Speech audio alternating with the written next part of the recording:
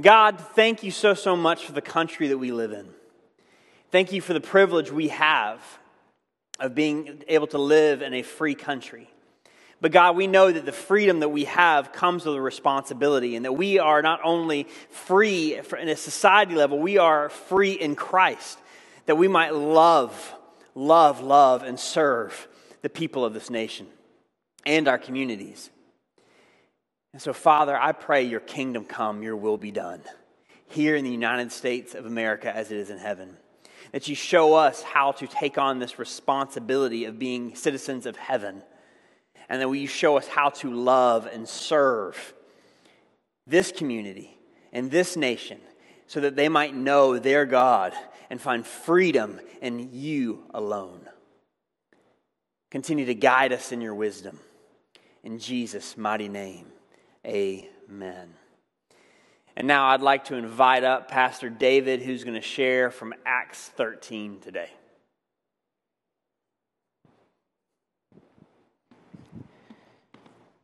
Well, thank you, Pastor Kirk, and good morning, everyone. Happy 4th of July weekend. I hope you are enjoying time with family and friends at the appropriate distance, of course. My name is David. I'm one of the pastors here at Trinity. Let me be yet another voice to welcome you to our Sunday morning service and worship if you are new. We continue our study in the book of Acts. Last week, we were in chapter 12. Today, chapter 13. We're going to read about Paul, his first missionary journey. Jesus gave the commission to the apostles in Acts chapter 1, verse 8, to bring the good news, the gospel, the good news of Jesus Christ, to Jerusalem, Judea, Samaria, and the ends of the earth. And Paul's missionary journeys push further and further out into the ends of the earth. Now, we have a lot of ground to cover, but before we dive in, head and heart first, would you join me in prayer? Heavenly Father, I thank you for the time that you gave me this week to prepare this message, but not just the time, Father. I'm thankful for the way that your Spirit worked through your word in me to convict me of many things in this text. So, Father, I'm thankful that your Spirit preached this to me this week before I preach this word, your word, to your people. Now, Father, you have to speak through your Spirit. People don't need to hear me, they need to hear you. And so, Father, I beg you, that you would be the voice that they hear through your Holy Spirit. Now, Father, keep me faithful to this text. I believe this is your word, a word you've given me to give to your people, Father. So keep me faithful to that. And Father, we just pray that you do a mighty work. You tell us that your word goes out and it never returns void. And so, Father, I'm just going to rest in that. I'm going to rest in that. You are the one that gave the word. Your word. It's living and breathing and active, and it is sharper than any two-edged sword. So what am I? What am I but a servant of yours, Father? So be present, be powerful, be mighty, move in your people, convict and convert for your name. Amen. Okay. I want to play a little bit of catch-up here, because if you're joining us for maybe the first time, you're going to feel like you're walking into a movie about halfway through. In Acts chapter 11, we read about the gospel spreading to Antioch because of the persecution that arose after Stephen's murder. This is Acts chapter 7. Stephen was the first Christian martyr.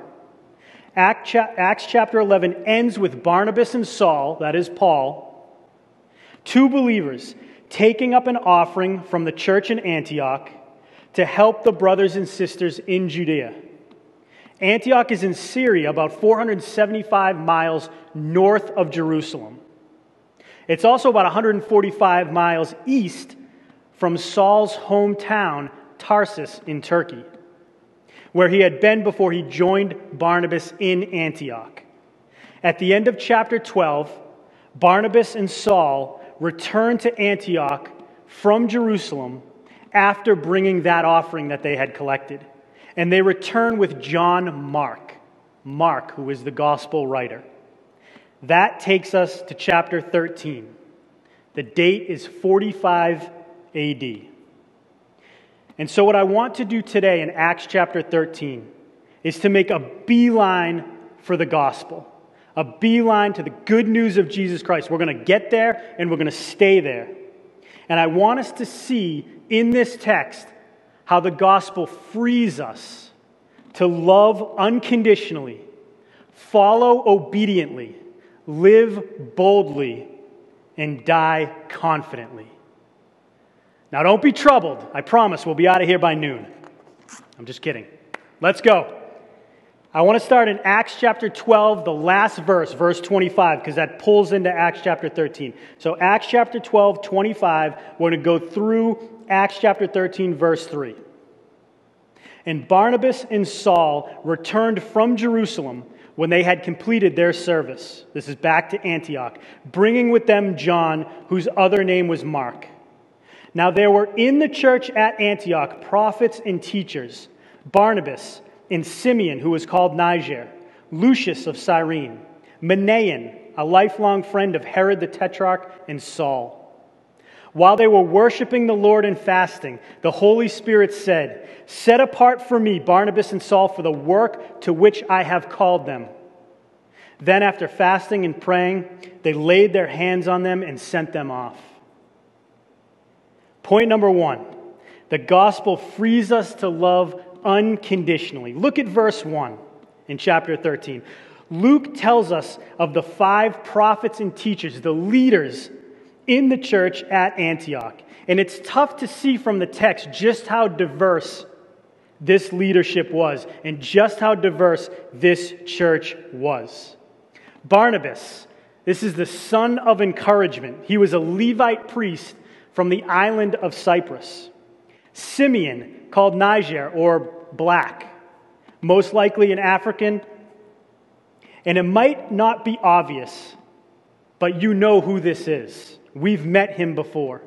Remember when Luke said and wrote that John Mark traveled with Barnabas and Paul? Well, in Mark's gospel, chapter 15, he records the following about Jesus' march to his crucifixion.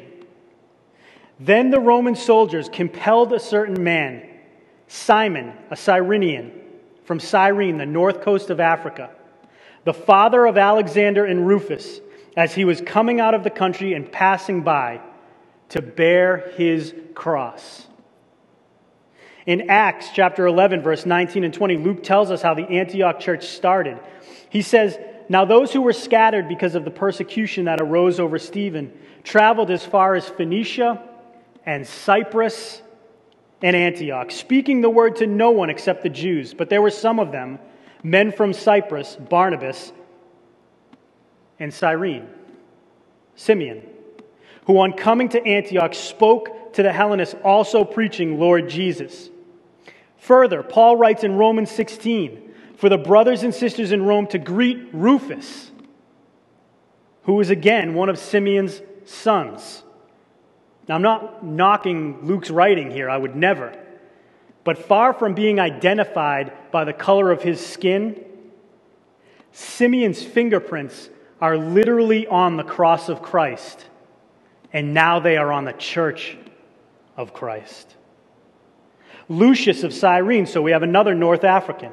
Manaen, a lifelong friend of Herod the Tetrarch. Now, I don't have time to get into this at length, but the lineage of Herod, the Herodian dynasty, is not pretty.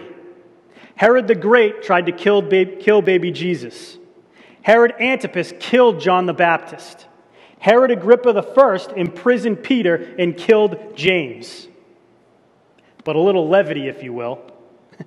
In the Greek, the actual word here used for lifelong friend translates to nourished one, as in Manaen and Herod literally used to breastfeed together. So there's that. But one of them, Herod, goes on to kill God's people. The other, Manaen, goes on to serve and lead and shepherd God's people. And then there's Saul, the ex-Jewish zealot. There's only one way to achieve this breadth and this depth of diversity, and that is through the unconditional love that the gospel provides. Of course, you can achieve this breadth of diversity in a corporation using money, but never the depth of it. Only a gospel based on unconditional love can achieve the breadth and depth of this kind of diversity. Now look at Barnabas and Saul. Let's narrow the focus into them. I'm just going to call him Paul from now on to make it easy. This is his Roman name. We first meet Barnabas in Acts chapter 4, shortly after Pentecost in Jerusalem. The Holy Spirit opens his eyes, opens his heart, converts him, and when we meet him, he's selling a field that he owns and laying the money from it at the feet of the apostles. So Barnabas, he gives his life to Christ, and then his next move is to fund the mission and provide now for his Christian brothers and sisters. Paul, we first meet in Acts chapter 7. And when we first meet him, he is standing over and approving of the murder of Stephen. The second thing we hear about Paul is that he's ravaging the church in Jerusalem, dragging off Christian men and women to prison. He was breathing threats and murder against the disciples in Jerusalem. And then he takes his show on the road. And he goes to Damascus to find more Christians to persecute. The persecution that drove Christians north to Antioch in the first place came at the hands of Paul. Isn't it almost a sure fact that Barnabas, who we meet in Acts chapter 4, is persecuted or has friends and family persecuted by Paul in Acts chapter 8 and 9? Of course it is. So how is it possible then that Barnabas and Paul could be joined together in leadership and caring not just for other people, but for one another? It's the gospel. It's got to be the gospel. There's no other explanation for it. When I say the level and depth of diversity, this church in Antioch went way past skin color or culture or economic status, way past it. Only a gospel of grace and mercy could produce the unconditional love that it would have taken for Barnabas and Paul to be reconciled. No longer enemies trying to kill each other, but partners in the gospel willing to die for one another. It's the only way. It had to be the gospel. But wait. See, it's almost too easy to layer the gospel and this unconditional love over Barnabas and Paul. It's too arm's length. Can I tell you what first needs to happen before we can unconditionally love someone else? You first need to be unconditionally loved. It's the only way to be that free to love somebody else without condition. But wait, Pastor, man. You just created an impossible situation. Because if I cannot unconditionally love someone until I am unconditionally loved, then if you think about it, no one can unconditionally love. It would be like saying, hey, everyone on earth has a deadly virus. And I can cure you as soon as I'm cured by someone who doesn't have the virus. But I just told you, everyone has the virus. It would take someone coming into this world who didn't have the virus who could then heal us of the virus. You see?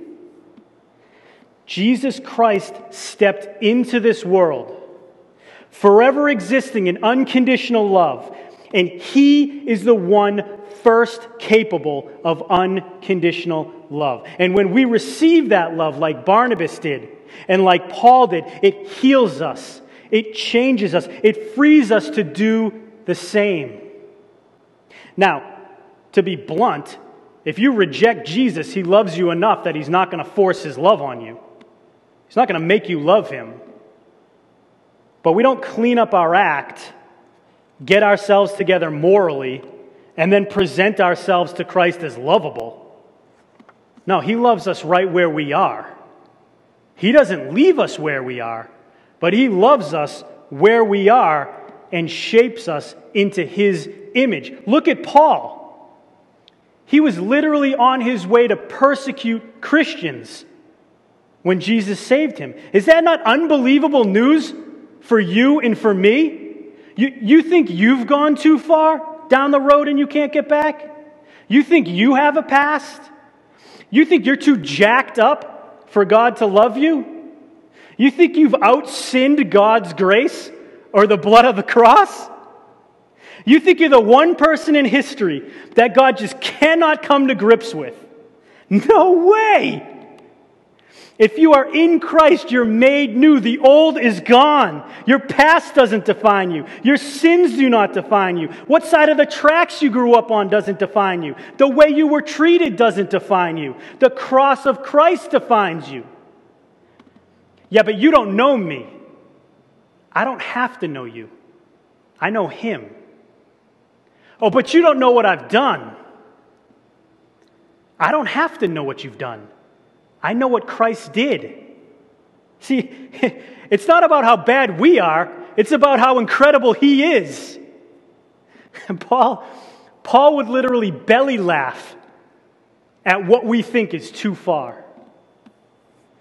It's the gospel. It's always about the gospel of Jesus Christ. And because of it, we are reconciled to God and unconditionally loved, which frees us and equips us to unconditionally love others. And if that's not enough, the gospel doesn't just free us to unconditionally love others, it frees us to follow obediently. Let's look at verses 2 and 3, and we'll add in the beginning of verse 4.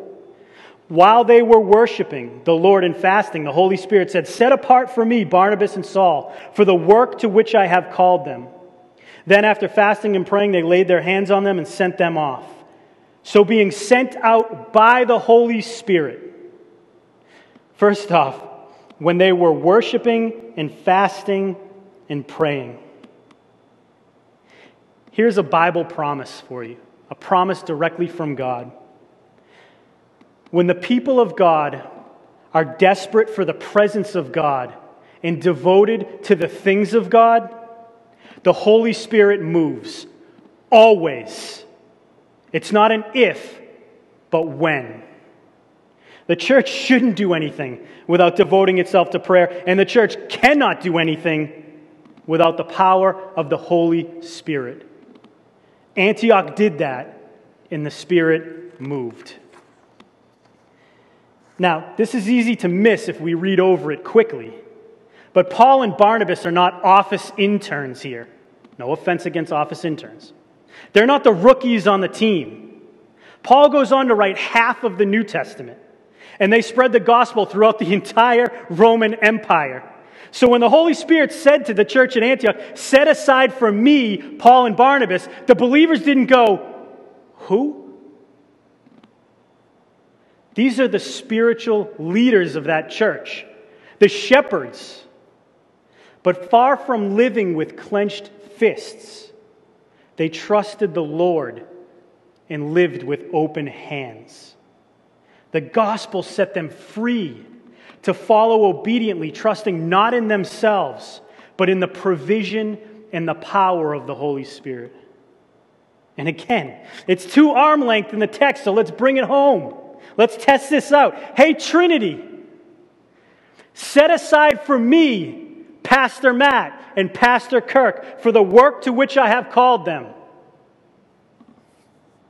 Hey, I know you've been saving up that money for X, but set it aside for me because I want you to give it to him or her.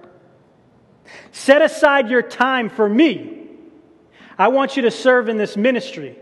I want you to join this group. I want you to lead this group. Set aside your fear. I want you to witness to that person. Set aside your pride. I want you to slow down with that decision.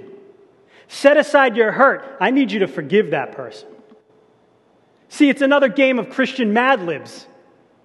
When the Holy Spirit says, set aside for me, whatever we insert next, the gospel frees us to follow obediently. Paul writes in Romans chapter 8, if God is for us, who can be against us? He who did not spare his only Son, but gave him up for us all, how will he not freely give us all things? We trust God for our salvation, but we don't trust Him with our money. We don't trust Him with our time, with our decisions, with our health, with our children, with our careers. He set aside His Son for you and me. We can trust Him. He's for you. He is for you. He is for you. Set aside for me. You got it. What do you want? Set aside what? It's yours. God, it's all yours. It's always been yours. I'm yours. The gospel sets us free to follow obediently, not living with clenched hands or clenched fists, but open hands. And the gospel doesn't just set us free to love unconditionally and follow obediently. It sets us free to live boldly. For the sake of time, I'm going to summarize verses 4 through 12. And I encourage you, go read through these verses. Don't take my summary. Read through them. But Paul and Barnabas are sent out by the Holy Spirit, as we just read, and by the Antioch church. They travel 16 miles to the coastal town of Seleucia, which should be on that map, kind of circled in red. And they set sail to Barnabas' home island of Cyprus to the west. They go through Cyprus preaching the word of the Lord in the synagogues. That was Paul's custom, first to the Jews, then to the Gentiles. They're summoned by a Roman official named Sergius Paulus, who wants to hear what they have to say. But as they're witnessing to him, they're opposed by a guy whose Hebrew name is Bar-Jesus and whose Roman name is Elymas. He's a magician and a false prophet. Interestingly enough, his Hebrew name translates to son of a savior, son of salvation. And this Bar-Jesus, he's trying to turn Sergius Paulus away from the faith. But Luke tells us in verse 9 that Paul, filled with the Holy Spirit, looks straight at Elymas, straight at Bar-Jesus, and says, "You son of the devil, enemy of all righteousness, you are full of deceit and villainy. You make crooked the straight paths of the Lord." Paul then says to him that the hand of the Lord is upon you. The hand of judgment is upon you. And boom, the lights go out. Bar-Jesus is rendered blind. And as the lights go out for Bar-Jesus, they come on for Sergius Paulus. And his eyes and his heart are opened by the Holy Spirit, and he believes in Jesus Christ. Now, this is an incredible story, but perhaps lost in it, but stated over and over and over again in the book of Acts, is the following from verse 9. And he was filled with the Holy Spirit. In other words, the Holy Spirit didn't just call Barnabas and Paul. The Holy Spirit didn't just commission Barnabas and Paul. The Holy Spirit was with Barnabas and Paul because the Holy Spirit dwelt in Barnabas and Paul. The church at Antioch didn't send Barnabas and Paul. Perhaps they're two best in their own strength. And Paul and Barnabas didn't go forward in their own strength. And neither do we. No, the same Spirit that dwelt in them is the same Spirit that dwells in you and dwells in me. The same Spirit that raised Jesus Christ from the grave. That same power lives within you and lives within me. I can't get too wound up on Romans 8. I'm tempted to. But Paul writes in that chapter that we didn't receive a spirit of slavery to fall back into fear, but we received a spirit of adoption as sons by which we cry, Abba, Father. The spirit of adoption, right? Adoption, it changes us legally. It changes us parentally. It changes us relationally. God looks down on you and looks down on me and He says, mine. She is mine. He is mine. How can we possibly retreat in fear from mission knowing that? No, the gospel is not some watered-down pep talk. The Holy Spirit is not some firecracker. And the mission of Jesus isn't some paper route. The gospel of Jesus is the power of God unto salvation for all who believe. And the Holy Spirit is a spiritual nuclear warhead, and the mission of God cannot be stopped. The gospel frees us to love unconditionally, follow obediently, and live boldly. And the gospel frees us to die confidently. Verse 13 tells us that Paul and Barnabas and crew, they set sail from Cyprus back to the mainland north, touching down in Persia. Mark leaves them and heads back to Jerusalem, which is sure something we'll get into later on in our study of Acts.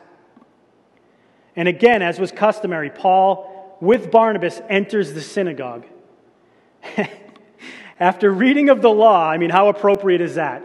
After reading the law, which was customary, they asked Paul if he has any words of encouragement.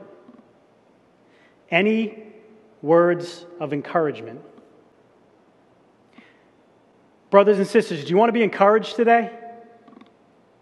If you're watching and you don't yet know the Lord, do you want to be encouraged today?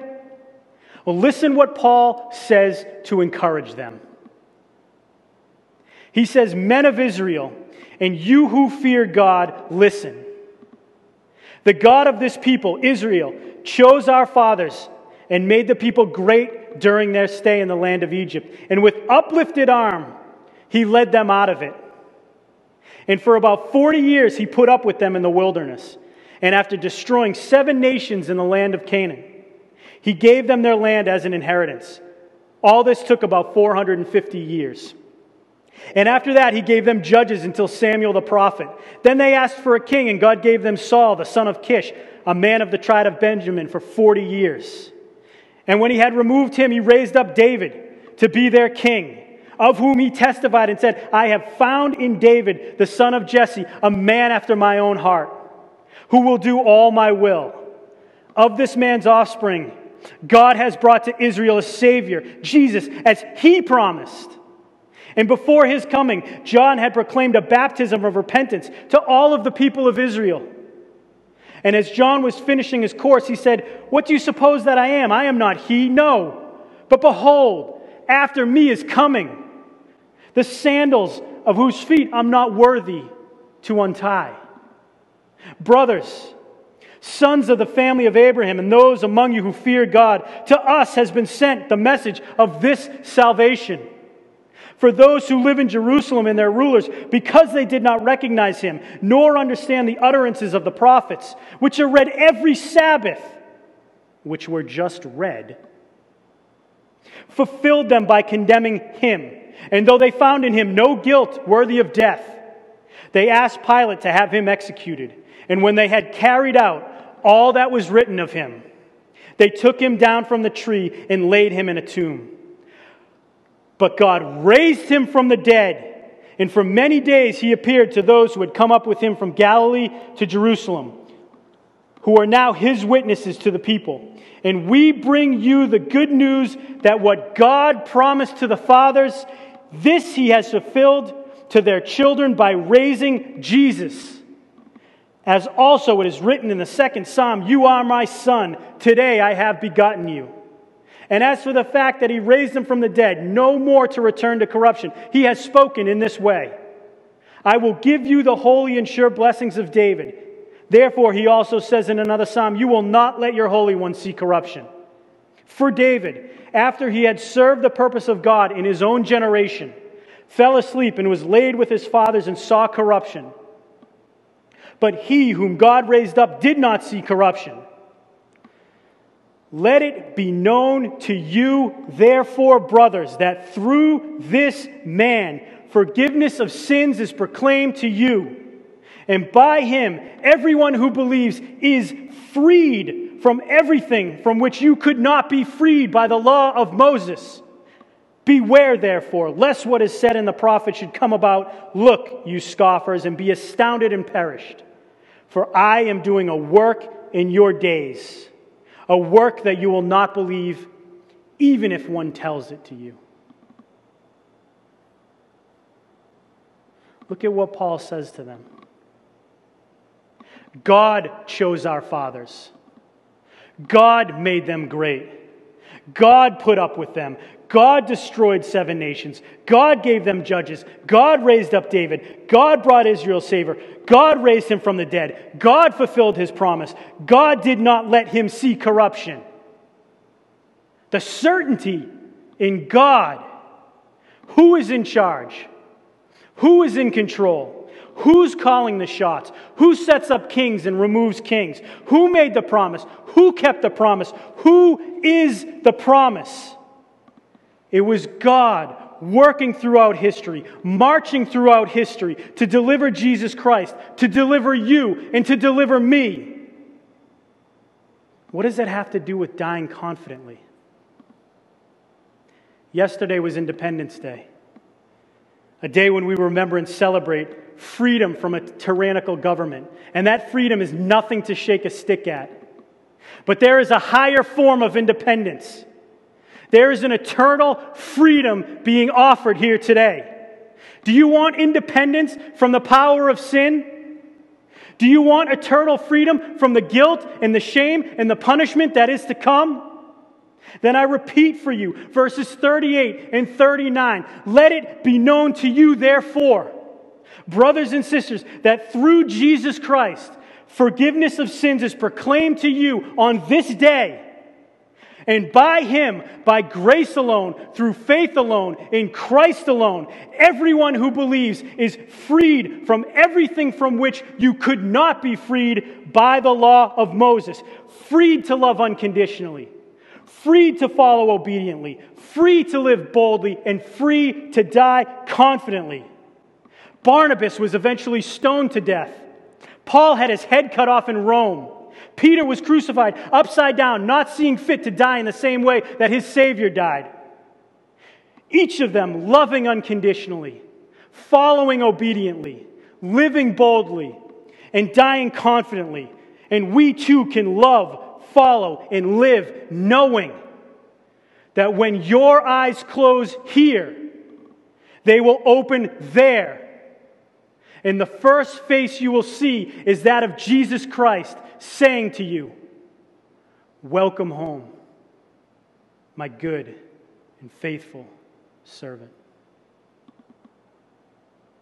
This is the power of the gospel of Jesus Christ. Let's pray. Heavenly Father, your word has gone out. The good news has been proclaimed. As it was then, so it is now. You do not change. All who come to you, all who profess in the name of Jesus Christ and call on him will be saved. And yes, salvation is a one-time event when we repent and put our faith and trust in Jesus Christ. But it sets us up for a life of gospel living, of loving unconditionally, free to love unconditionally, of following obediently, not living with our hands clenched, but wide open. All we have is yours. Father, living boldly on mission, knowing your Holy Spirit doesn't just call us, but he goes with us and you go before us. How can we turn away in fear? That is the truth. And Father, the gospel, the good news of Christ, Father, because of it, we can die confidently, knowing that when we die here, we live there, eternally, forever in your presence, worshiping you. Father, your word has gone out. I pray that I was faithful, and I pray that you use it for the glory of your name, the expansion of your kingdom. In Jesus' mighty name I pray.